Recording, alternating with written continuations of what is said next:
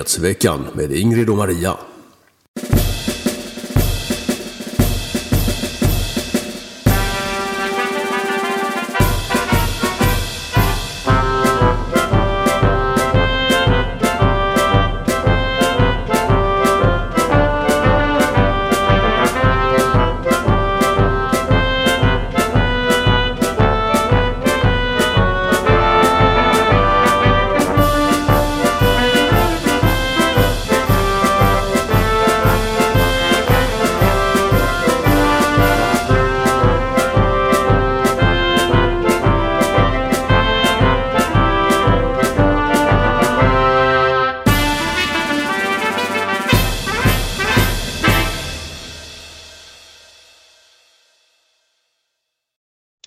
God dag allesammans och välkomna till ännu ett avsnitt av Nyhetsveckan nummer 175 den här gången. Jag heter Ingrid Karlqvist och med mig som vanligt min kära vapendragare Maria Selander.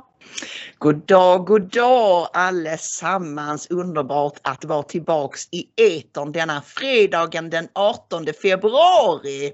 Ja, och ni kommer säkert att se att min bakgrund ser annorlunda ut och att det ekar. Jag ber om ursäkt för det, men igår flyttade jag och har alltså, jag sitter i ett ganska tomt vardagsrum. Men jag tycker ändå att jag är tapper som att vi överhuvudtaget kom till inspelning idag. Mycket tapper. Jag framkastade ju att vi kunde flytta fram podden en dag, men det nappade du inte på. Så att, Nej, för att imorgon måste jag hämta det sista från den gamla lägenheten. Ja, ni får hålla till godo med Ingrids reverb. Ja. Eko. Ja, idag heter programmet Sprickan i det blågula blocket. Vad menar vi med det? Ja, tyvärr alltså. Du blev helt deppig när jag föreslog den rubriken. Ja. Men det är en spricka som har framträtt i det som vi har hoppats på ska bli det blågula blocket.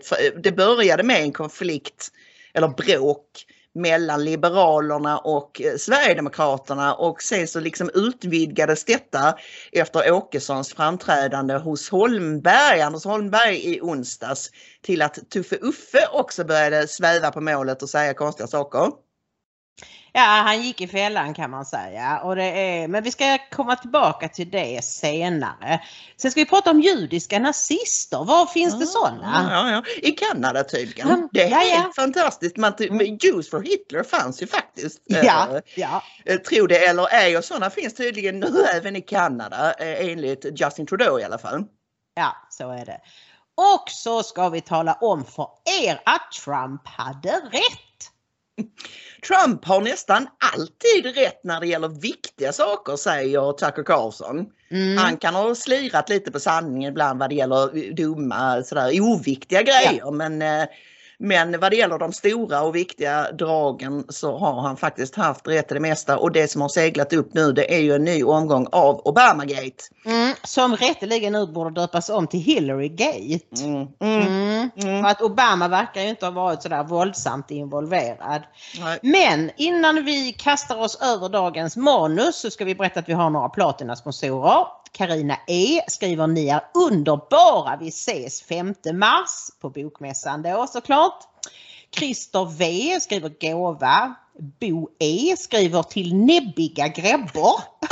Det tyckte jag var gulligt. Ja, okay. Och kära gammelmormor skriver en lille peng som man säger på danska. Och så har vi månadsgivarna Anders och Gaber. Stort tack till alla er och givetvis ett stort tack till alla er som har skickat lite mindre summor. Ni kommer naturligtvis upp i remsan. Det gör ni. Tack från hela vårt stora bultande Sverige-hjärta. Om ni vill stötta mig och Ingrid och vårt opinionsbildande Sverigeräddande arbete går ni in på ingridochmaria.se. Där finns donorbox där man med fördel kan bli månadsgivare. Det finns bankgiro, Swish och den lilla media link-knapp. Ja, just det. Ja, men då tar vi oss an Obamagate/Hillarygate och vi gjorde ju ett program för 2 år sedan redan. Nästan 2 år sedan. Ja, redan då hade Trump börjat prata om och fått uppgifter om att man från Obama, Biden, Clinton-lägret. Alltså det var ju Hillary som ville bli president och det var Obama som skulle flytta ut från Vita huset och Biden var hans vicepresident. Att de hade spionerat på hans kampanj. Och det, så alla mästerjournalister, nu är han igång igen och ljuger som han hittar på och sådär. Men vi med vår faktiskt gedigna research vi gjorde för det programmet kom ju fram till att här var väldigt mycket som talade för. Det fanns bevis fast inte av den omfattningen som finns nu. För det som nu har hänt det är att den här, vad heter han, John Durham? Ja, John Durham, speciell åklagare, special counsel. Han fick ju redan för drygt 2 år sedan, uppdraget att rota i detta. För det hade kommit så mycket bevis i alla fall så att man förstod att det här, vi måste titta på detta. Och jag frågade fåglarna, varför har det tagit sån tid? Varför har han dragit ut på det så? Är han inget att ha? Jo då, det är han visst det. Men det är så att inte ens han kan bara säga jag vill ha ut allt material. Utan för varje gång han vill ha ut någonting så måste han ställa exakt rätt fråga. Jag vill ha ut från de och de dagarna, vad som hände, vilken trafik och sådär. Så att det har varit väldigt komplicerat. Men nu i veckan så kom det en riktig bomb och vad var det? Jo men det var ju då att John Durham lämnade in det är inte ett åtal men någon typ av sammanställning eller det är lite svårt. Det finns vissa skillnader mellan svenska och amerikanska rättssystemet. The filing. Han lämnade in en hemställan, en bunke papper i en domstol då. Och av de här papperna, det är då resultatet av hans utredning så här långt, så framgår det att man har avlyssnat Trumps datatrafik inte bara i Trump Tower utan även sedan han tillträdde som president i Vita huset. Och denna man är alltså Hillary Clintons kampanj. Ja. Redan då när de tävlade mot varandra så skaffade hon hackare, kan man väl kalla dem för, som hur de gör det vet inte jag, men lyckades liksom avlyssna Trumps datatrafik. Och det är ju illa nog. För vad var liksom syftet med detta? Jo, att kunna koppla Donald Trump till Putin. Att han hade kontakter med Kreml. Och det vet ni ju, det höll ju på, det här Russiagate höll ju på under hela hans presidentperiod. Och så de försökte hitta bevis för det. Men alltså man får inte lov att göra så här. Det är ju olagligt. Det är ju i högsta grad olagligt och även omoraliskt. Men det räcker inte med det att hon höll på med detta under kampanjen utan även efter att han blev president. Inne i Vita huset har hackarna övervakat datatrafiken. Det är ju helt oerhört. Ja. Nej, alltså Durham alleged, alltså han framkastar att Clinton-kampanjen betalade för att infiltrera och utnyttja servrar i Trump Tower. Och man ska även ha försökt komma åt läkarjournaler. Och även då som sagt var Vita huset server då för att försöka få fram den här icke-existerande Rysslands kopplingen. Och Trump själv, han har pratat med Fox, jag har tyvärr inte lyckats hitta den intervjun. Jag vet inte varför den inte går att hitta någonstans, men han säger så här, det verkar som att det här bara är början, för om man läser den här hemställan och har någon förståelse för vad det var som inträffade, och jag påtalade ju detta för länge sedan, så kommer man att hitta en massa andra saker som också har hänt som är kopplade till det här. Och det här är faktiskt bara en fortsättning på århundradets brott, säger Trump. Och som han påtalar, han sa ju det här, han har ju sagt det här hela tiden. Och vi ska se ett litet klipp här med Tucker Carlson där Trump också själv fladdrar förbi i en intervju som Leslie Stahl i 60 Minutes gjorde med Trump för 2 år sedan. Och den är så typisk för hur liksom mainstream-journalisterna hela tiden behandlade Trump när han var president. När han säger så att de har spionerat. Men det finns ju inga bevis för det. Så säger han till det finns det visst det. För de hade ju redan lämnat in en massa saker. Det är bara hitta papperna och läs dem. Ja, och bara, men det finns inga det här bevis. är faktiskt 60 Minutes. Vi kan inte sända uppgifter som inte är bekräftade och bla bla. Vi kollar här på Tucker Carlson. If you watch Donald Trump closely over his 4 years in office, and we did, it became pretty clear that the more outlandish the claim that Trump happened to be making, the more likely it was to be true. Trump did tend to exaggerate at times, but it was mostly about topics that didn't matter. How big was the crowd at his 2016 inauguration? Who cares? But on the big things, on matters of civilizational importance, Trump told the truth bluntly, often when nobody else would. The Iraq War was a mistake, Trump said. Illegal immigration is a disaster. China is taking over the world. Haiti is a pretty crappy place. Deafening hysteria followed every one of these demonstrably true statements. At one point in early 2018, CNN and the Washington Post got so worked up trying to hide the obvious that they devoted blanket coverage to the claim that actually Haiti is an awesome and fully functional country, a perfect spot for your next family vacation. And by the way, if you disagree with that, you're racist. That's what they told us. 3 years later, they have dropped the pose, at least on Haiti. Our leaders now consider Haiti so awful that just being from there qualifies you for asylum in the United States. With Trump gone, they can finally admit that. What was once a dangerous conspiracy theory is now just a sensible observation, especially when it justifies more immigration. For 4 years, no dangerous conspiracy theory was considered more dangerous or more conspiratorial than the claim that Hillary Clinton's presidential campaign had spied on Donald Trump. The very idea that Hillary Clinton, of all people, had spied on anyone was preposterous, the media informed us. Only a lunatic would claim otherwise. By making a charge like that, in fact, Trump was emboldening our enemies and degrading the public's confidence in our democratic system. So it wasn't just a stupid opinion that Trump had. It was really a form of treason. And yet, as usual, Trump kept saying it. Watch him do it again in one of his last sit-down interviews as president with Leslie Stahl of 60 Minutes. The biggest scandal was when they spied on my campaign. They spied on my campaign. There's no real evidence of that. Of course there is. It's all over the place. Leslie, Sir, they spied on my campaign and they got caught. Can I say something? You know, this is 60 Minutes. And we can't put on things we can't verify. You won't put it on because it's bad for Biden. We can't put on things we can't verify. Leslie, they spied on my campaign. Well, we can't verify It's been totally verified. No. It's been, just go down and get the papers. They spied on my campaign, they got caught. No. And then they went much further than that, and they got caught. And you will see that, Leslie, and you know that, but you just don't want to put it on the air. As a matter of fact, I don't know that. No, as a matter of fact, we can't verify that. This is CBS News. We don't air things we can't verify. Really, Leslie Stahl, is that true? We still remember a CBS News piece from 2016 that claimed that Donald Trump was secretly working with Vladimir Putin. So the question is, how did CBS News verify those facts? Walk us through your reporting process. Well, as it turns out, that particular story, the reporting came from reading a piece on Slate.com, probably while standing in line at Starbucks.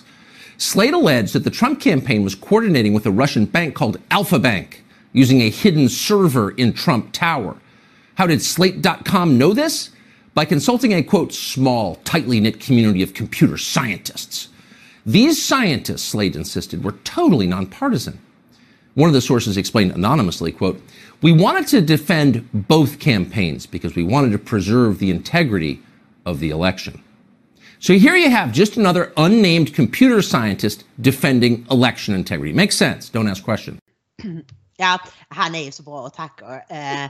Och det är ju som det han säger, att ju mer tokigt det var som Trump sa, alltså så som att nej, men det här kan ju inte vara sant, desto mer sant har det visat sig vara. Han ljög kanske om småsaker, alltså kommer du ihåg, det skrevs böcker om hur mycket Donald Trump ljög. De satt och räknade, och då var det liksom sånt som att han överdrev antalet besökare på hans invigningsceremoni. Ja.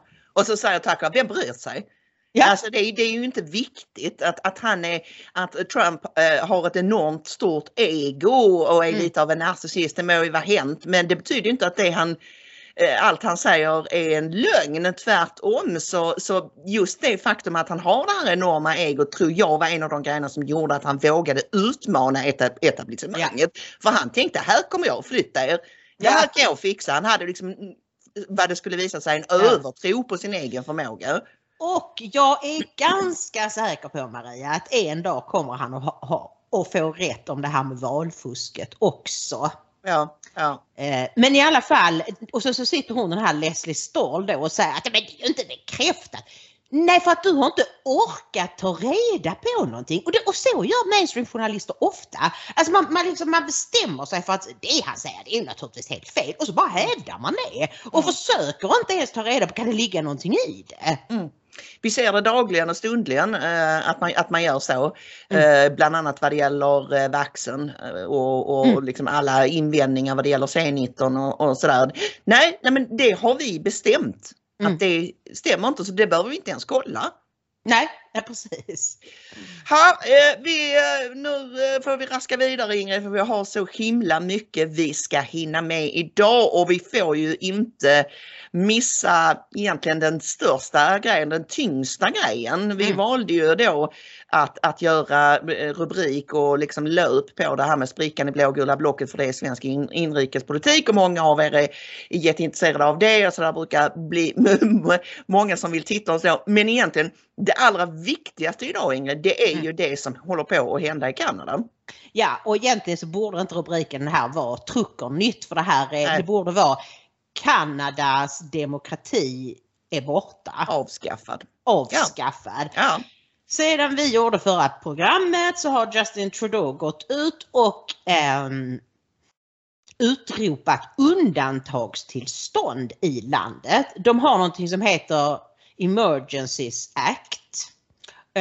Och det betyder att vanliga normala rättigheter och friheter är fullständigt borta. De kan ta dina pengar från bankkonto, de kan ta dina barn ifrån dig, de kan alltså gripa dig bara för att du protesterar mot... De kan gripa en person bara för att du befinner dig på en viss plats. Alltså undantagstillstånd pratar vi om, krigslagstiftning är ju vad det är. Precis. Och vi konstaterade ju sist att i den svenska grundlagen så får inte staten under några omständigheter alltså förbjuda människor att röra sig fritt eller att demonstrera, att uttrycka sina åsikter. Det är bara under krig, riktigt krig. Alltså inte ens liksom det som de nu låtsas är någon slags inbördeskrig, vilket det ju inte alls är. Så att alltså vår svenska grundlag är betydligt bättre. Väldigt många andra länder har det som Kanada, att om regeringen bestämmer att nu måste det vara undantagstillstånd, så kan de införa det.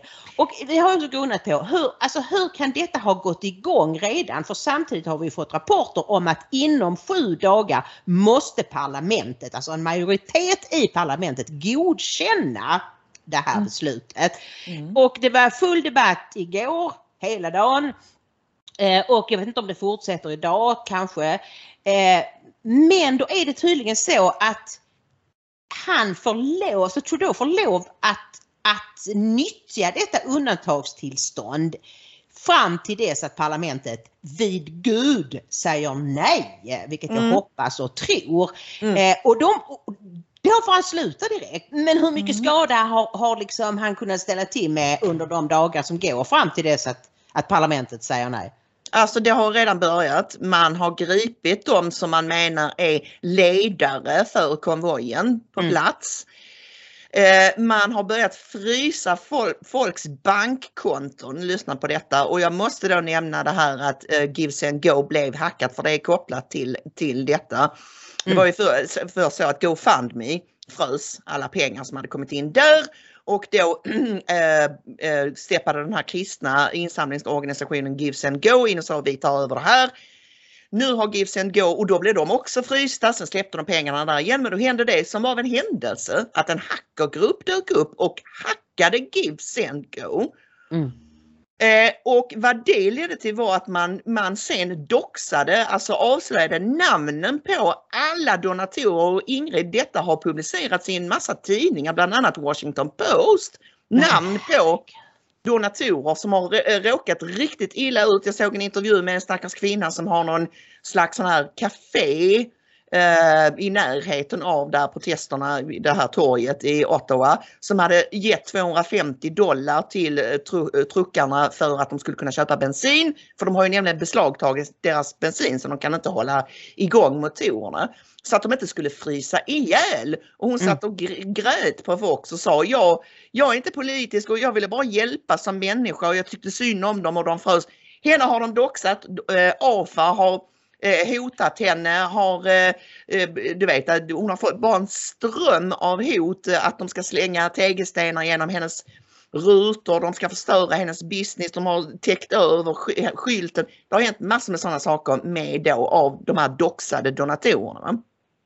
För $250. Jag såg någon kanadensisk minister påstå att det var någon som frågade honom då, journalisten frågade sig, men vad betyder detta? Betyder det att man kan få sina pengar, sitt bankkonto fruset om man har stöttat? Ja, om man är en Trump-supporter som har öst in hundratusentals dollar så ska man nog akta sig. Men $250, det är ju löjligt ju.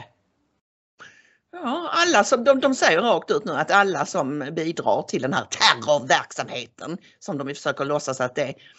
Men vi ska titta på den här bilden bara snabbt, Ingrid, som är en skärmdump som någon har tagit av hur det ser ut med kontantuttag ur kanadensiska banker. De har tagit 4 av de största kanadensiska bankerna.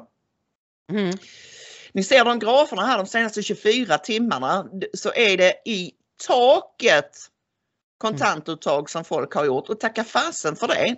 När staten när som helst kan frysa alla dina tillgångar. Ja. Ni ser, folk har tagit ut, det är helt saknar motstycke alltså.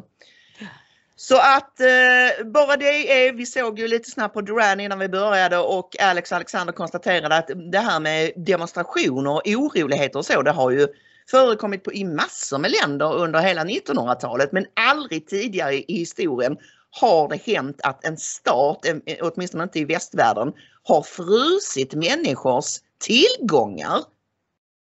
Aldrig, inte under Paris oroligheterna på 68 eller när det var, som Alexander tog som exempel. Man har gjort andra manövrar däremot. Alex berättade ju om att på Cypern 2013 så stängde de plötsligt alla bankkonton och sa att ja, tyvärr vi behöver låna era pengar här för att annars så kommer alla banker gå i konken. Och det var en massa konstiga grejer som hände där. De började låna bankerna för 10 miljarder och så tog de 20 och gav 10 till Ukraina. Och ja, det var väldigt märkligt. Nej men alltså jag vet inte. Alltså mainstream-medierna beskriver ju inte det som händer i Kanada. Alltså de har ju legat lågt hela tiden om vad protesterna handlar om och så. Men detta är ju helt oerhört, Maria, att en västerländsk demokrati i ett läge när det inte råder någon kris överhuvudtaget, det har inte varit våldsamt, det har tvärtom varit minskad kriminalitet under den här perioden, påstår att de här människorna är terrorister, så nu ska vi ha undantagstillstånd. Alltså att en västerländsk demokrati avskaffar sig själv. Men vanliga tidningar och tv-kanaler bara Ukraina, Ryssland, Ukraina, de vinner nu. Det är viktigt. Det ska vi kolla på. Det hade Alexander som rubrik på sin podd idag också. Titta inte på Kanada, titta på Ryssland. Titta här. Hallå, det är lite som trollkarlar ni vet som får en att titta åt fel håll. En svensk tidning har jag hittat, Ingrid, som överhuvudtaget har skrivit om det här. Och kan du gissa vilken det är? Ja, jag vet ju att det är Dagens Nyheter. Men hade du frågat mig innan jag hade läst artikeln så hade jag sagt alla utom det. Men de har faktiskt gjort en väldigt neutral och nykter sammanfattning av detta. Helt otroligt. En tämligen korrekt artikel. Trudeau inför undantagslagar för att stoppa protesterna. Korrekt. premiärminister Justin Trudeau inför undantagslagar i Kanada för att få stopp på de omfattande protesterna mot covid-restriktionerna. Det är ju också korrekt, även om det har kommit att utvidgas till att bli liksom en frihetsdemonstration. För tidigare i svenska medier och i överhuvudtaget mainstream medier så har man ju försökt få det till att det är protester mot vaccinen. Ja. Vilket det aldrig har varit. Nej. Så att undrens tid är inte förbi. Korrekt rapportering av det där. Men är det inte kusligt att den här historiska händelseförloppet sker i total media blackout? Ja, men det är helt galet. Det borde varenda ledarsida borde i alla fall ha krigsrubriker om detta. Men nej.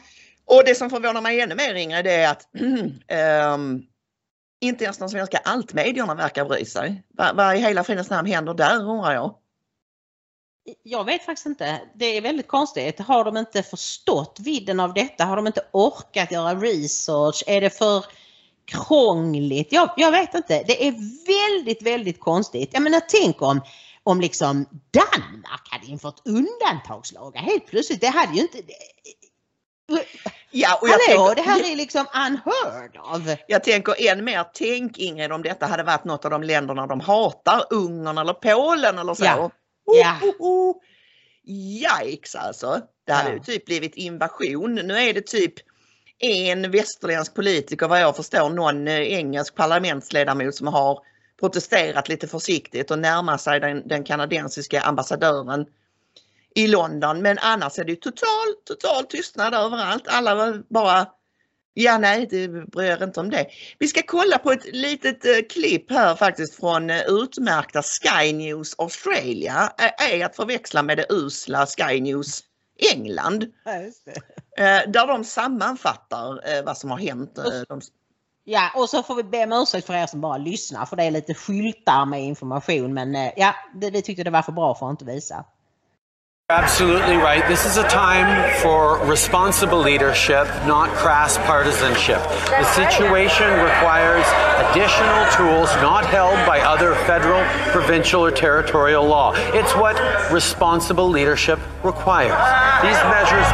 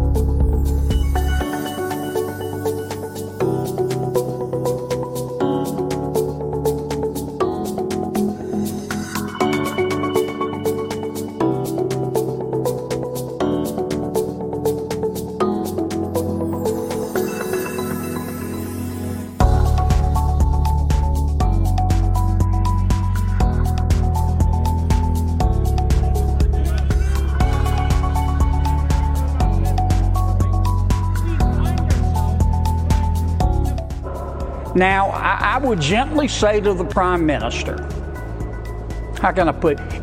If you're going to be a smart ass, first you have to be smart. Otherwise you're just an ass. And I think he needs to recalibrate and realize what this is all about.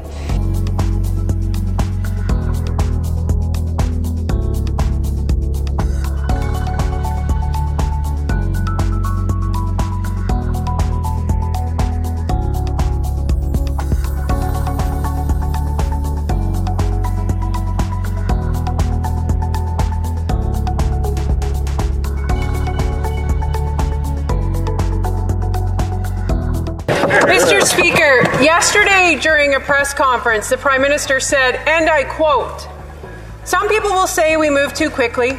Other people will say, no, we should have acted weeks ago. The reality is this. The Emergencies Act is not something to take lightly. It is not the first thing you turn to, nor the second, nor the third.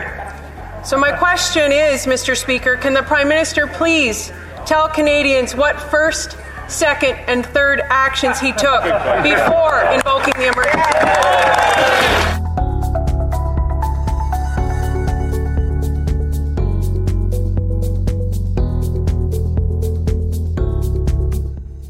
This isn't a trucker problem. It's not even a Canadian problem. It's a one-person problem, and the one person is Trudeau. He got off on the wrong foot. He chose the deplorable foot. Yeah. Instead of persuading, he denigrated, and he dug a hole for himself that's beginning to look like a political grave, because I don't think he has the gumption to admit that he should start over. Like, maybe it's time to start over. But if you look at him, I was, making jokes while we were watching him. His stature has shrunk. He's not a prime minister. He's like a bass player in a cruise ship wedding band. He's a teacher's assistant in gender studies at a local college. He's a tour guide at Universal Studios who's never around. If he's the Prime Minister of Canada, then so is Shaggy from Scooby-Doo. This guy is done. And the thing is, I think he is done, because the amazing thing is he's responding to a cry for freedom, and it could have been very easy, like, mandates are done, we're good, but he didn't. He went full deplorable, and you never go full deplorable, ask Hillary. Jättebra. Vi ska komma tillbaka till det om vi tror att detta är slutet för Justin Trudeau. Jag vill bara uppmärksamma den här kvinnliga konservativa parlamentsledamoten som säger att Justin Trudeau sa ju i någon presskonferens att den här lagen, det är ingenting man tar till i varken första eller andra eller tredje taget. Det har vi funderat igenom noga. Och då vill jag fråga, vad var den första och andra och tredje åtgärden han vidtog innan han tog till Emergencies Act? Givetvis svarade han inte på det. Han svarade inte på någonting. Han har börjat uppföra sig som en robot i parlamentet. Han har alltid pratat ganska konstigt, men nu är det värre än någonsin, tycker jag. Jag vet inte om det är för att han är pressad och nervös, eller om det är så att chippet i hans hjärna har börjat inte funka så bra eller så. Han har en väldigt konstig satsmelodi och så. När han bara, det låter inte som att det är en människa som pratar, det är det kanske inte heller, vad vet jag. Och alltså toppen, så som du sa i början av programmet, det har ju varit ganska häftiga debatter från och till under veckan i parlamentet, och toppen kom nästan häromdagen då när han anklagade Melissa Lantsman, som alltså är en lesbisk judisk kvinna, och hon är konservativ såklart, i parlamentet för att vara nazist. Hon ställde kritiska frågor och undrade vad håller du på med, och det här är inte klokt och sådär. Det var helt korrekta frågor. Och direkt svarar han då att om ni är konservativa, ni stödjer ju folk som springer ut med svastikor. Ja.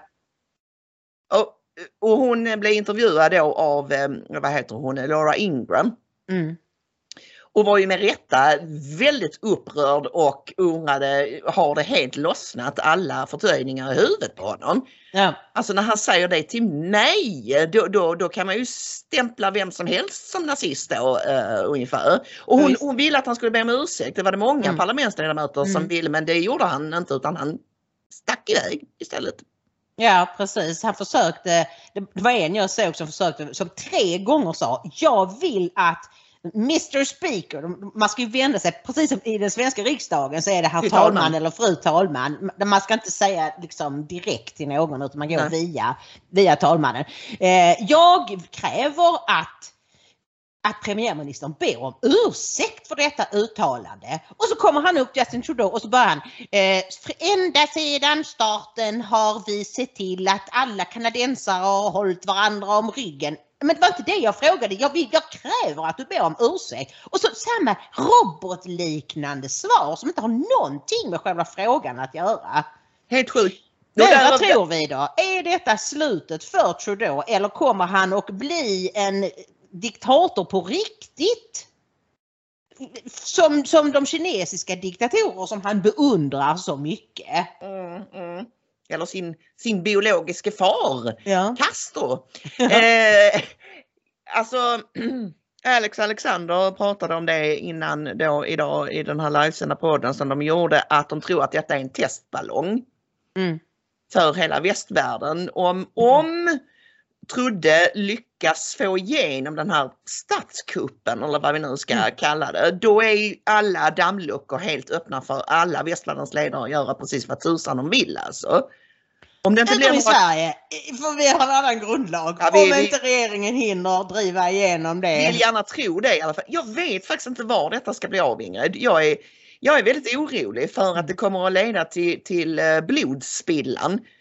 Vilket ju är fullständigt onödigt. Ja, men jag menar herregud, det finns väl många västländer som har haft betydligt värre situationer. Jag menar, tänk på den här Summer of Love där de brände ner halva stadskärnor i flera amerikanska städer, och det var även en massa trassel i Kanada. Nej, då sprang Trude ut och ställde sig på knä tillsammans med Black Lives Matter. Och du vet, man förstörde byggnader, man rev ner statyer och så. Då hade man kanske kunnat överväga, jag tycker att man ska ha gjort det då heller, men då var det ju i alla fall, det var ju saker som förstördes, människor kom till skada. Nu har ingen kommit till skada. Men det här, alltså de BLM-demonstrationerna, de göder ju de här så kallat demokratiska ledarnas världsbild. Det med att det är så hemskt och rasism och kvinnohat och judehat och allt sånt. Så att det får fortgå. Men titta på de bilderna vi såg från den här sammanfattningsfilmen. Så många kanadensiska flaggor. Där är patrioter som vill sitt land väl. Det går emot det narrativ de bygger. Ingrid, det här har vi ju sagt gång efter annan. Deras övergripande mål är att splittra folket så mycket som möjligt. Och med deras menar jag globalisterna.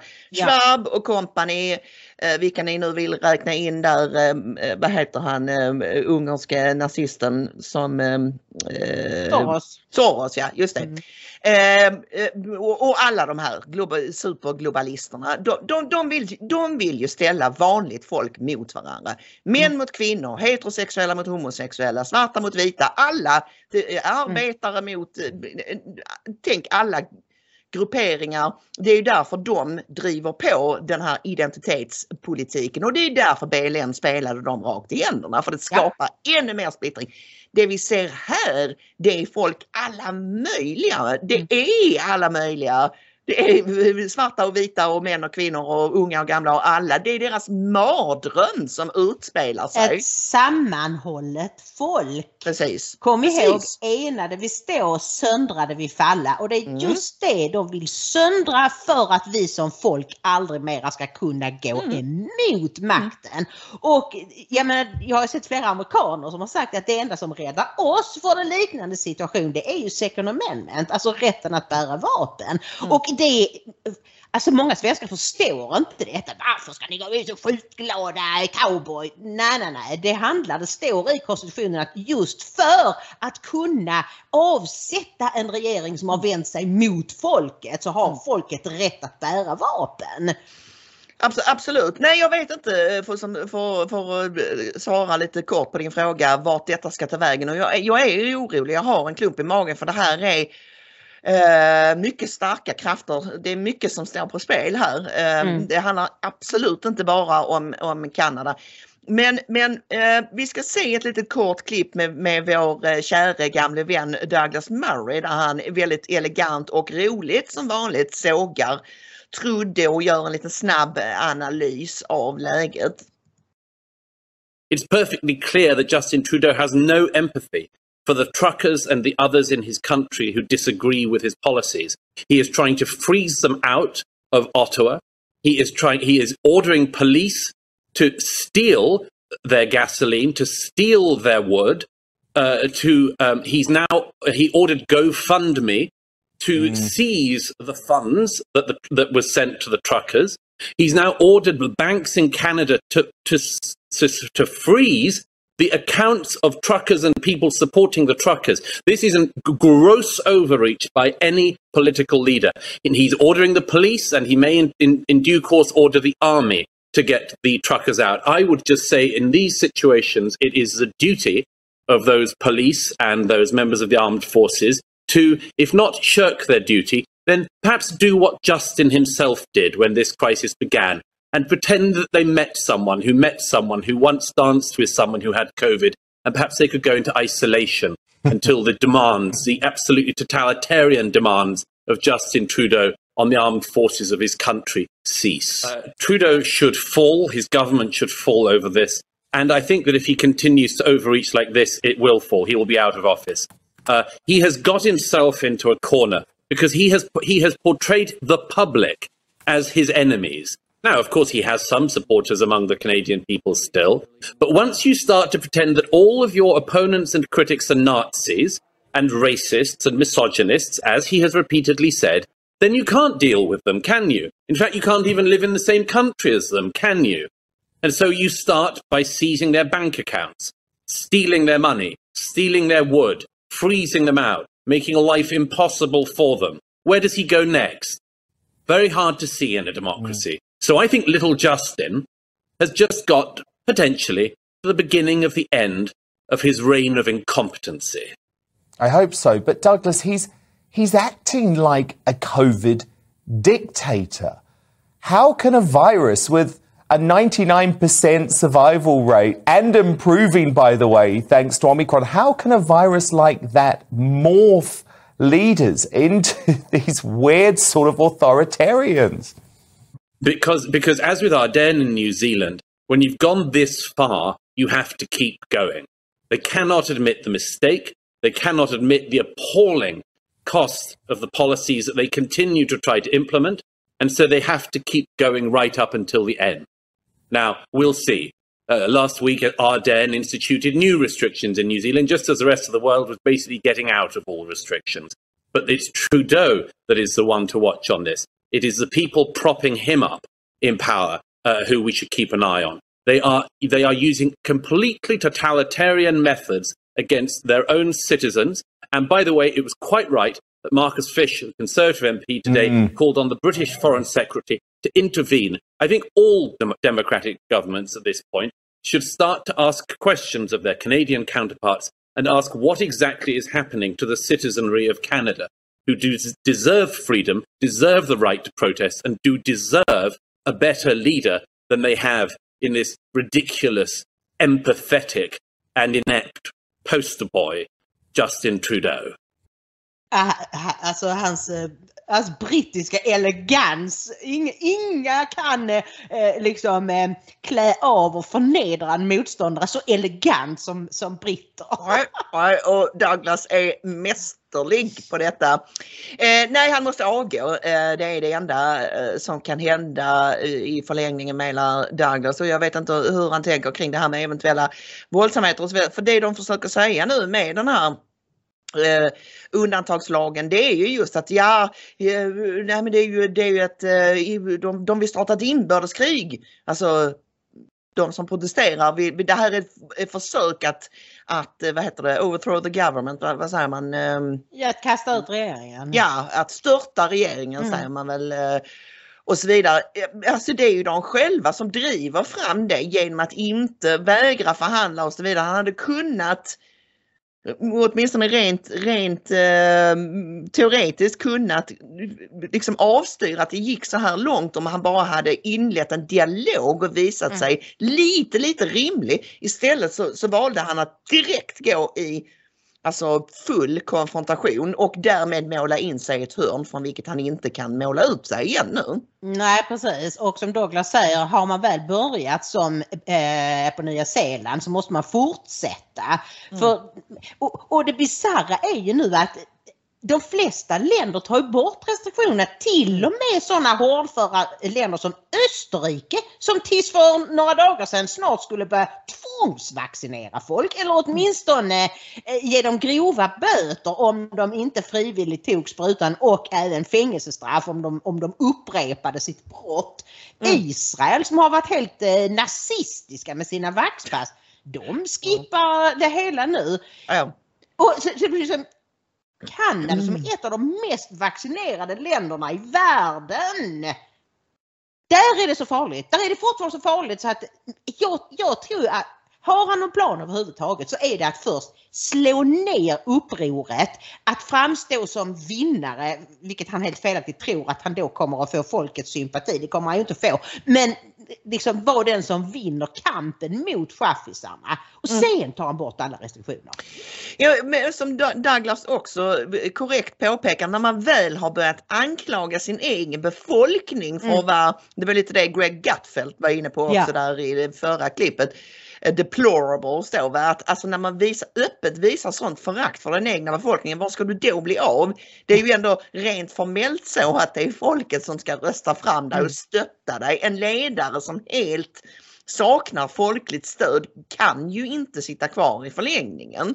Inte utan att han gör sig själv till diktator på riktigt. Och även då kommer dina dagar att vara räknade. För att till och med sådana hårdföra diktaturer som Sovjetunionen föll till sist. Och inte minst Rumänien, Ceausescu som vi har tagit som exempel ju. Att där gick det undan på slutet. När rumänerna väl reste sig upp så dröjde det ju inte lång tid förrän det var arkebusering för makarna Ceausescu. Det lustiga var ju då att fru Ceausescu sa, men jag har ju varit som en moder för hela landet. Nej, du var hatad, men de inbillar sig själva att de är älskade. Så långt ifrån verkligheten lever de. Men hur fruktansvärt det än är med Kanada så måste vi nu gå vidare till sprickan i det blågula blocket. Vad jag tycker att det här hela började med, det var att Jimmy Åkesson gick ut i Aftonbladet och sa att tåget har gått för Liberalerna. SD-ledaren ifrågasätter om Moderaternas och Kristdemokraternas strategi att försöka rädda partiet över riksdagsspärren är rätt. Hade jag varit moderat eller kristdemokrat hade jag sett att tåget lämnat perrongen, sa Åkesson. Ja, och han har ju tidigare, Ingrid, uttalat faktiskt att Liberalerna är ett fullständigt meningslöst parti. Ja. Så vi vet ju vad Åkesson tycker om L. Ja, och som Gustav Kasselstrand sa, om Jan Björklund, är du fortfarande här? Ja, som tapet liksom i rummet. Inget man lägger märke till överhuvudtaget. Ja. Och det är klart att alltså, jag kan ju förstå båda sidor. M och KD tänker att det vore inte bra om Liberalerna höll sig kvar så inte Sverigedemokraterna blir större och sådär, va? Så att vi... Fast skulle Sverigedemokraterna de tar ju inga väljare från L. Alltså nej, men jag menar att om Liberalerna åker ur så kanske Moderaterna plus KD blir ungefär lika stora som Sverigedemokraterna, om det vill sig väl. Så att jag kan tänka mig så att men det är nog ändå bra, för att de har tydligen visat sig ute nu på olika liksom, pressträffar och sådär tillsammans med Nyamko Sabuni. Och det är det som Jimmy Åkesson säger, det tåget har ju gått, vad håller ni på med? Ja, gå ut med mig istället. Typ. Ja. Och det tror jag också hade varit en mer vägvinnande strategi. Alltså Åkesson talar ju såklart i egen sak, men om man ska försöka zooma ut och vara lite objektiv så kan inte jag se, han har rätt i sak i det att Liberalerna är nog av allt att döma bortom räddning, så det är bara bortkastad tid att försöka och lägga energi på det. Det är bättre att foka på de här tre, alltså KD, M, SD och även som du och jag har propagerat för tidigare, kanske gå fram med ett gemensamt valalternativ, alla nya alliansen liksom då, blågula blocket. Alltså... Tyvärr så verkar ju Klene, Uffe och Ebba alldeles för nervösa för att göra det. Och sen så var det då ungsvenskarna som varnade för att Liberalerna kommer att hugga det blågula blocket i ryggen. De har ju redan visat att de har gått till Socialdemokraterna flera gånger. Och sen så gick då Nyamko Sabuni till attack i Expressens partiledarintervju med henne. Så säger hon så här, SD borde vara en större oro för Moderaterna än Liberalerna. Och hennes tes är då att Sverigedemokraterna står egentligen lika nära Socialdemokraterna som de gör det blågula blocket. Och kanske kommer att...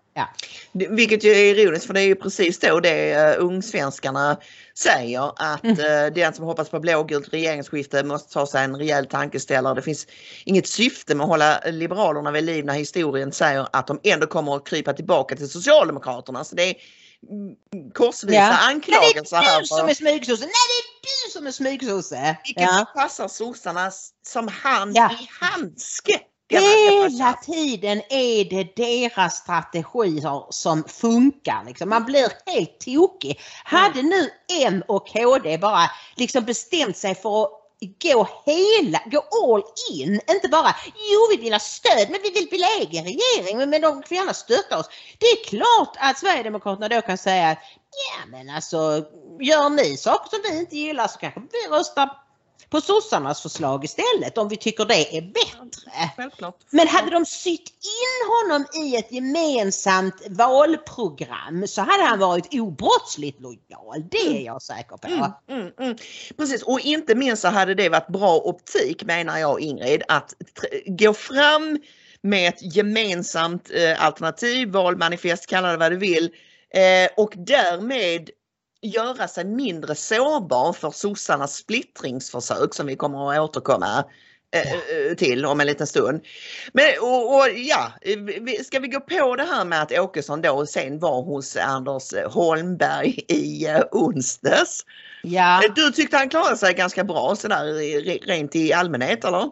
Det tycker jag, men så som journalister ser det så var det ju Anders Holmberg som visade vilken odemokratisk typ Jimmy Åkesson är. Jag tycker att det var liksom, alltså den första kvarten handlade bara om huruvida varför inte Jimmy Åkesson för något år sedan eller när det var vägrade välja mellan Macron och Putin. Ja men varför gjorde du det? Ja men därför att jag säger ju det. Alltså, och han förklarade och han höll på. Och till sist så kommer han då till att men om det hade varit ni då, om du får välja mellan de här två och så är det Biden och Putin. Och då ska vi se vad som hände. Det är ett mycket kort klipp. Men till sist bara, med tanke på hur läget ser ut, hur skulle du göra idag? Vi har 2 nya här, Putin eller Biden. Ja, jag skulle inte vilja ha någon av dem som premiärminister eller statsminister i Sverige i alla fall. Det är alldeles uppenbart. Men om du, så det är ditt val. Ja, men återigen, och vilken är kontexten? Ska jag välja mellan USA eller Ryssland? Vilken politisk ledare föredrar du av de här två? Ja, det beror på kontexten. Det är kontexten. Det beror helt och hållet på kontexten är att vi sitter här, du och jag ställer frågan till dig. USA är en västerländsk demokrati och Ryssland är inte det, utan Ryssland är ett auktoritärt samhälle idag och utvecklas ännu mer i den riktningen. Självklart väljer jag USAs samhällssystem framför det ryska. Okej. Då lämnar vi det. Herregud, Åkesson älskar Putin, Ingrid. Ja, det är så tröttsamt. Alltså, tänk om Magdalena Andersson hade fått välja mellan Viktor Orbán i Ungern och Kim Jong-un i Nordkorea, som jag såg någon hade skrivit på Twitter. Alltså, det är ju ett omöjligt val därför att Biden håller ju på att förvandla USA till samma helsike som Kanada. Alltså han har antagligen fuskat sig till valvinsten. Han är fullständigt dement. Det bara väller in illegala flyktingar. Man till och med flyger in dem. Det är mega inflation. Allt är åt skogen i USA. Och då måste du välja. Och då ska han välja Biden. Därför att Putin är ju ändå värre. Ja, det är ju kanske i vissa avseenden. Men han står ju upp för sitt folk. Han försöker. Alltså, och svenska journalister, de tror att man kan gå från diktatur till demokrati på ett decennium. Det tar lång tid. Demokrati är någonting som utvecklas över generationer för att hålla ihop detta stora land, världens största land till ytan. Så krävs det nog ganska hårda nypor till en början för att bygga upp alla de institutioner och myndigheter som krävs i en demokrati. Men han står ju på sitt folks sida. Jag tycker inte han skulle ha valt, jag tycker han gjorde rätt som inte valde någon. Men jag menar, det är som att välja mellan pest och kolera. Och så låtsas Anders Holmberg och alla journalister att det är lätt att välja. Det är skitlöjligt. Jag tycker det är en sån veckorevyn-fråga. Vilken är din favoritfärg ungefär? Alltså och dessutom så kan man här i sammanhanget infoga att bland annat Stefan Löfven har fått liknande frågor. Vi läser i Samnytt att Sveriges Radio frågade Löfven 2018 inför valet. Om du måste välja mellan president Trump och Putin, vem är den största tillgången för Sverige? Varpå Löfven svarade, nej så kan man inte se det. Det går inte att hålla sådana internationella relationer utan Sverige ska ha bra relationer med hela vår omvärld. Jag hade glömt att han inte kunde prata överhuvudtaget. Sen är vi tydliga med att när vi tycker något är fel med Sverige ska ha bra relationer och man sitter inte och väljer så mellan två länder. Ja, okej. Och då, alltså det är ju, där har ju faktiskt Löfven rätt. Och det är ju det som Åkesson också säger i den här intervjun. Att vi tycker det är viktigt med den här balansen. Vi vill inte välja. Men då var det inga journalister som blev galna på Stefan Löfven därför att då var ju USAs president den fruktansvärda Donald Trump. Just det, precis. Så exakt. Då var det helt okej att inte välja. Men tänk nu om Åkesson tycker att Biden är fruktansvärd och framförallt som jag skrev till dig då häromkvällen att det är ju så här att Åkesson är ju givetvis fullt medveten att många av hans egna kärnväljare hatar Biden och tycker att han är en idiot.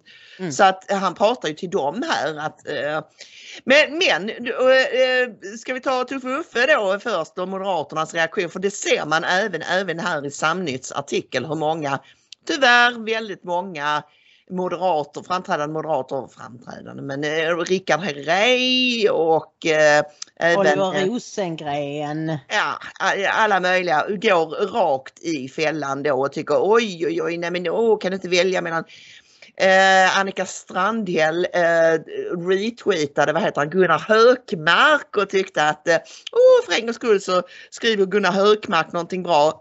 Moderaterna faller som käglor rakt ner i sossefällan. Det är makalöst att de efter alla dessa år inte har lärt sig. Det enda som kan hålla Socialdemokraterna kvar vid makten det är att det blågula blocket spricker. Varför kan de inte ha lite is i magen och säga ingenting? Du behöver inte kommentera det överhuvudtaget. Nej. Men titta. Vi vet vem vi väljer. Vi väljer Biden. Det kanske var dumt att börja prata med Sverigedemokraterna. Det är så patetiskt, Maria. Och vi läser det här är ju det mest allvarliga av allt, Ingrid, i Svenska Dagbladet som det är väl i och för sig TT då. Kristersson om Åkessons uttalande. Obegripligt. Moderatledaren Ulf Kristersson reagerar nu på att SD-ledaren Jimmie Åkesson inte vill välja mellan Rysslands president Vladimir Putin och USAs president Joe Biden. Obegripligt, säger han till TT. Och detta kör de under vignetten det skärpta säkerhetsläget. Alltså underförstått, Åkesson vill gärna att Ryssland ska invadera Ukraina. Och helst oss också då, va? Obegripligt. Jag kan inte förstå hur man inte kan välja mellan en demokratiskt vald president och den ryska presidenten Putin. Jag tror nog att nästan alla andra människor i Sverige kan göra det valet, säger Kristersson. Det är mycket möjligt att det förekommer omfattande valfusk i Ryssland. Jag vet att inte det är en västerländsk demokrati på det sättet som vi känner den. Men man ska också komma ihåg att det de facto är så att Putin är populär bland den egna befolkningen. Det är inte som i Nordkorea där 99% hatar ledaren men han är inte alltid för 100%. Eller du vet, alltså sådana länder. Så är det inte. Nej. Många ryssar gillar Putin. Ja men såklart, han har ju gett dem någon slags stolthet tillbaka. Och jag menar, det har vi konstaterat flera gånger att under det kalla kriget så var det USA som stod för frihet och liksom kyrkor och religion och kristendom och så, medan liksom Sovjetunionen var då liksom frihet är ingenting man ska ha och religion är skit och kristendomen är också skit och allt sånt där. Och det är precis tvärtom ju. Det är ju precis tvärtom. Sen kan man, och jag menar, nej vi vet inte om det valfuskas i Ryssland, men vi är rätt säkra på att det valfuskades i USA förra valet. Så att vadå liksom, men de räknar ju med att Svensson och vad de nu heter i de olika länderna, den vanliga liksom konsumenten som inte är jätteintresserad av politik och sådär, men du vet, titta på nyheterna. för dem sitter det i ryggmärgen att det är självklart att det är vi i västvärlden som har de goda demokratierna och att alla utanför dem är lite läskiga och hemska. Det kan ju vara så också att Åkesson är smart nog att inse att om det skulle bli maktskifte i Sverige till hösten och mot förmodan det blågula blocket skulle komma till makten, så är det ganska bra om de har bra relationer med Putin, och det är inte bra om han sitter och säger i svensk television att han hatar honom nu. Nej. Nej, och det intressanta är också att vi kan läsa i Bulletin, vi hinner inte prata om att de idag har försatts i konkurs av Stockholms tingsrätt, men de har överklagat det, så att vi kommer nog få komma tillbaka till det. Men Bulletin där skriver Mats Skogkär att det är ju faktiskt regeringen som säger precis vad Putin och Kreml vill höra. För att såväl i Magdalena Anderssons regeringsförklaring som i Ann Lindes utrikesförklaring, så båda de två säger något som man aldrig brukar säga, nämligen att det är inte aktuellt för den här regeringen att söka medlemskap i NATO. Man brukar aldrig nämna det, varken om man vill eller inte vill. Nu är det aldrig någon som har sagt att de vill i en sån här förklaring. Men varför just i år säger såväl Magdalena Andersson som Ann Linde nej Putin, vi tänker inte gå med i NATO, du behöver inte börja bli arg på oss. Mycket intressant. Ska vi avsluta det här blocket med att se ett superkort klipp med Strandhälskan när hon får ett hysteriskt utbrott i riksdagen, eller? Ja, vi måste skratta lite. Vilket parti som helst i Sveriges riksdag. Men det finns ett parti som har problem med att svara på frågan om man föredrar en auktoritär ledare eller en diktator eller en demokratiskt vald västledare. Det partiet heter Sverigedemokraterna. Och det bör ju också, kan jag tänka, i och med att Ludvig Aspling nu ställer frågan och jag har fått mandat att svara på den, så bör väl var och en kanske titta på vilka problem Sverigedemokraternas partiledare vid upprepade tillfällen har haft att kunna svara på om man föredrar Macron eller Putin, eller om man föredrar i det här fallet då Biden eller Putin. Detta samtidigt som Putin rullar med pansarvagnar mot Ukraina. Det är häpnadsväckande. Tack så mycket. Rulla med pansarvagnar mot Ukraina? Nej, var fick du det ifrån, Strandhäll? Hon är så bra, Ingrid. Jag tror att Annika tänker sig att i filmen om hennes liv så ska Scarlett Johansson spela henne. Ja, det är vad jag tror. Så frihetshjältinnan, Working Class Hero, hade hon ju en t-shirt om du kommer ihåg. Den här människan som typ nästan aldrig har jobbat en dag i sitt liv. Hon gjorde ju karriär som facklig. Det vet du va? Det är så hon har kommit upp sig inom sossarna. Ja, hysteriska brösttoner där från olika politiska företrädare i Sverige. Det är för bedrövligt att de så kallat borgerliga faller för sossarnas trollningar gång på gång. Det är det. Och nu hinner vi inte säga någonting om alltså Ryssland, Ukraina just nu. Jag kan bara konstatera att alla mainstream-medier och USA och alla möjliga gick ut med att den 16 februari går Putin in i Ukraina!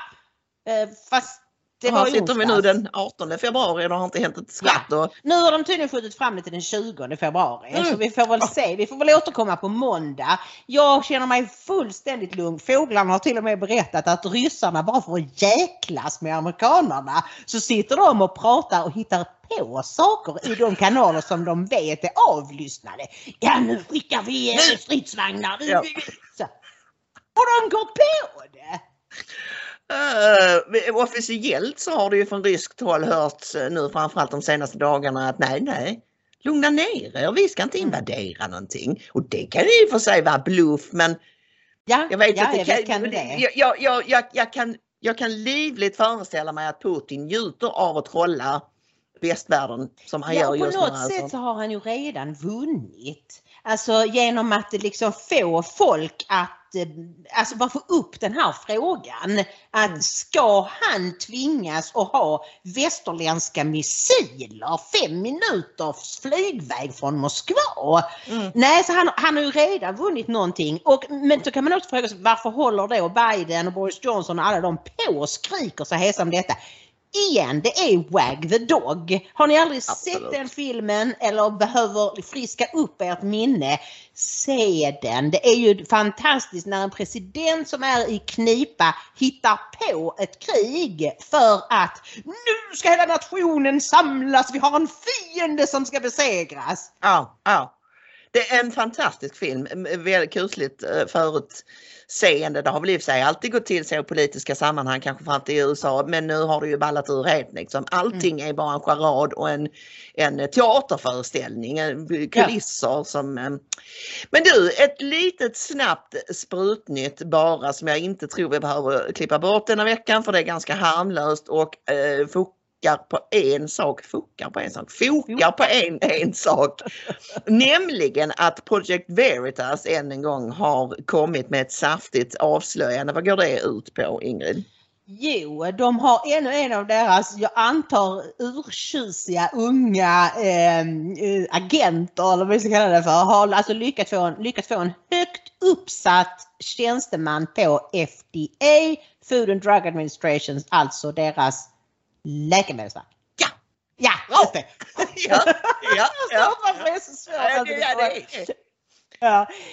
Att de har tydligen träffats 5 gånger och ätit middag. Man ser dem dricker vin och sådär. Och hon pratar om, ja men hur fungerar det? Men vad menar du med det? Och han avslöjar då att, som vi har sagt att vi har misstänkt hela tiden sedan sprutorna kom, att läkemedelsbolagens mål är att vi ska ta 1 spruta om året, minst. Då är liksom inkomstmöjligheterna obegränsade. Och det är riktigt otäcka, det är ju att det är inte bara läkemedelsbolagen som tjänar på det, utan även det amerikanska läkemedelsverket FDA är ju finansierat av Big Pharma. Så de sitter ju också där och nu godkänner vi det, pengarna rullar in. Det är en sån här helt knäpp grej.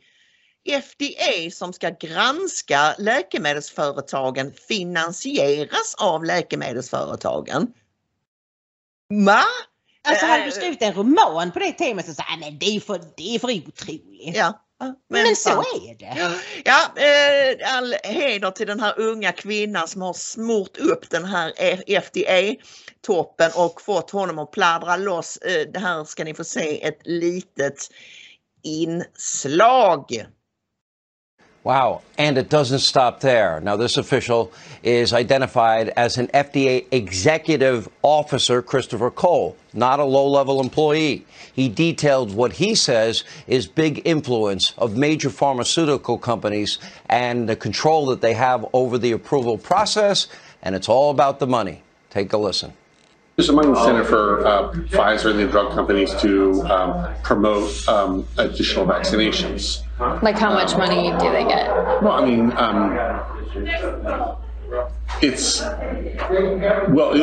it'll be recurring fountain of revenue. It might not be that much initially, but it'll be recurring if they can get every person required at an annual vaccine. That is a recurring return of money going into their company. Okay, so like if they mandate it for these toddlers, then it's guaranteed income. Right, at some level. Just because it's most of them, well, almost all of them will be based on the actual data. So they're giving more money. Yes, that's great, and it increases the chance of an approval. But if the data is not there, it comes and bites the reviewer in the where they all approve it, and then like there's adverse reactions, which we have to pull it off the market. Does that happen? It happens a lot. All these like organizations within FDA, they like started to see all this cash in their eyes. It's like, oh, I need to grab some of that. And I think we've gone too far on that. You're not going to have a long shelf life in the agency if you're always that person. Always that person that's kind of like criticizing or suggesting that maybe we shouldn't be doing this. So if you speak out about it, if you see them, you're marked. What do you mean you're marked?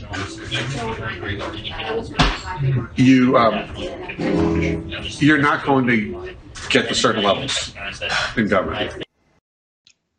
Okej, om man protesterar mot det här förfarandet då, att de godkänner olika läkemedel på ganska lösa boliner, då får man sin karriär strypt direkt. Det är vad han säger.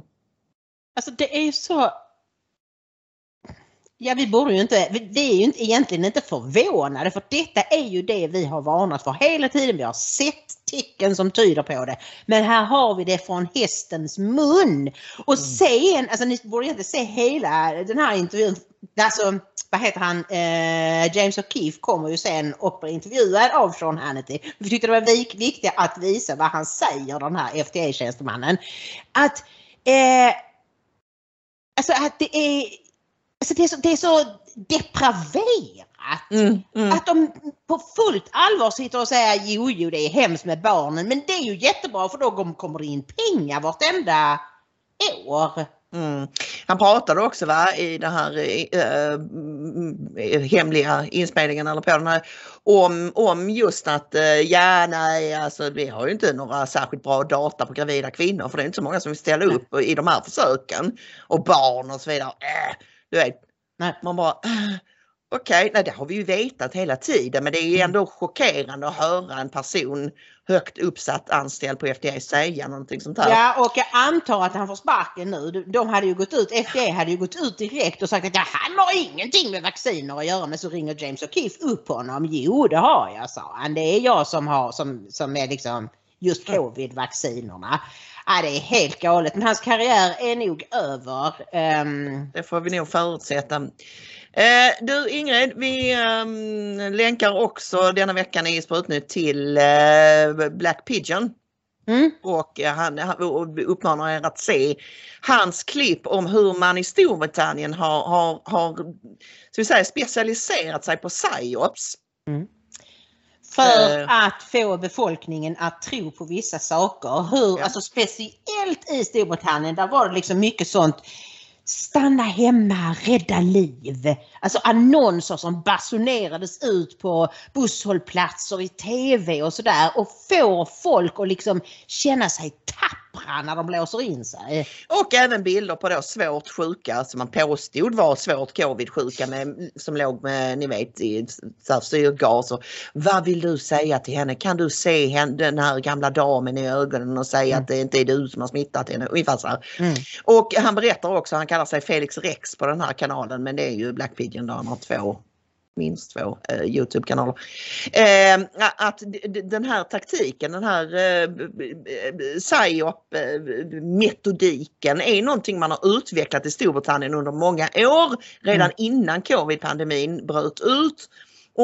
Men då i samband med det så har man även exporterat den här metoden till många andra länder. Det handlar verkligen om otäck hjärntvätt. Alltså manipulation av människor, hur man kan få dem att lyda med hjälp av rädsla. Sen blev folk tydligen lite för rädda, för det hände andra oväntade saker som man inte hade räknat med och sådär. Men det kommer de säkert kunna tweaka till i framtiden. Se gärna Black Pigeon, det var ett mycket intressant klipp som han hade denna veckan. Det var det. Och nu får vi då tacka för oss. Och nu snor jag din rad här och säger att nu är det dags att knyta ihop fredagssäcken. Och förhoppningsvis när vi är tillbaka måndag så har jag kanske lite bättre ljus och lite bättre ljud. Men jag garanterar ingenting, för jag har fortfarande jättemycket kvar att göra innan jag har kommit i ordning i min nya lägenhet. Och vad gör man om man gillar det man ser och hör här idag, Ingrid? Ja, då får man ju mycket gärna stötta oss med en slant. Man kan hitta swishnummer, bankgironummer, donorbox och medialink-knappen på hemsidan ingridomaria.se. Stora som små bidrag mottages med stor tacksamhet.